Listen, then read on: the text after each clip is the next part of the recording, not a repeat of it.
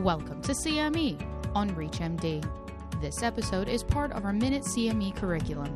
Prior to beginning the activity, please be sure to review the faculty and commercial support disclosure statements as well as the learning objectives.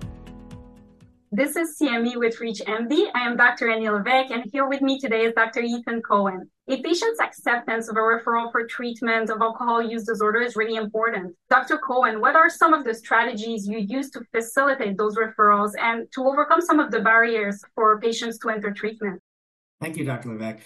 Yeah, in the emergency department, we are identifying patients with alcohol use disorder and trying to navigate them to the appropriate outpatient follow-up. And as you noted, it can be difficult for patients due to multiple barriers, as well as some resistance to identification of their own disorder and willingness to seek treatment. So one of the strategies that we've used is doing some brief negotiation interviewing. So we have health educators in our emergency department who will discuss with the patients treatment options, and for those that are a little bit more resistant, they can have a brief negotiation interview and then try and get those patients to accept a referral. In terms of where we're sending the patients, I think the important thing is to really know what you have in your community. In many places, you may not have access to formal addiction services. And in those cases, we want to make sure that we're sending those patients back to their primary physician for ongoing treatment. If you have access to an addiction program, that's a great place to send them. The one thing that I would say that's probably most important for these referrals is to do what's called a warm handoff.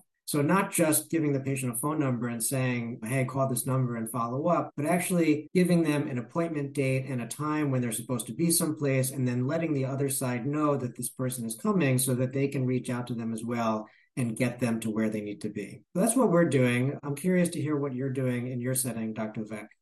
Thank you, Dr. Cowan. I really like the point you're making about the warm handoff. I think it is a really important strategy, and it can really help a patient following up with their referral. One of my strategies when patients are hesitant to move forward with a referral, I think exploring with them the factors that make them hesitate is really helpful. So understanding their fears, their concerns can help me address them, answer their question, and overcome some of their perceived barriers. I also find that using some motivational interviewing techniques can be helpful when people are ambivalent. So we can ask questions that encourage patients to voice in their own words what would be the benefits of getting treatment and of changing their behavior, and also have them voice the disadvantages of continuing to drink. So having the patient voice those things in their own words is very powerful. And I think one of the benefits of primary care setting is the ability to establish a long-term relationship with the patient. So unlike in more acute settings, the referral doesn't necessarily need to happen right away. We can revisit in future visits and future sessions. And then one last tip maybe for primary care providers when patients decline the referral for addiction services is to look into what can be started in the office. For example, medication like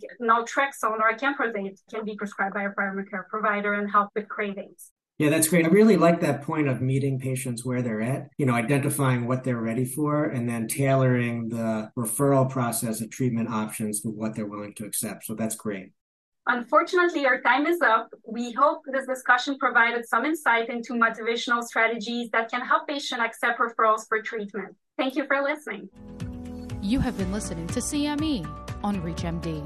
This activity is provided by Prova Education and is part of our Minute CME curriculum.